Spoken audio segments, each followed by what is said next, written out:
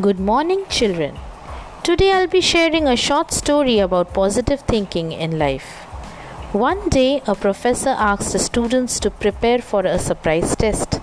He handed out the question paper with the text facing down as usual. Once he handed them all out, he asked the students to turn the page and begin. To everyone's surprise, there were no questions, just a black dot in the center of the page. The professor then said, "I want you to write what you see there." The students, confused, got started on the inexplicable task. At the end of the class, the professor read each one of them aloud in front of all the students. All of them, with no exception, described the black dot, trying to explain its position in the middle of the sheet, etc. After all had been read, the classroom silent, the professor began to explain. "I'm not going to grade on this.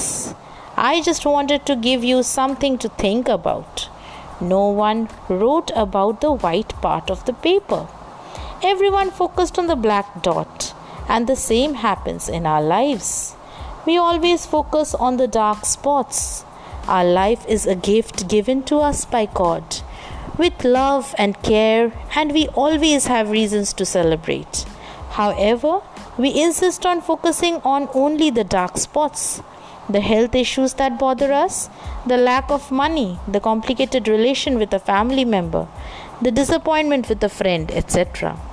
The dark spots are very small compared to everything we have in our lives, but they are the ones that pollute our minds. Take your eyes away from the black spots in your life. Enjoy each one of your blessings, each moment that life gives you. Be happy and live a life positively. Thank you.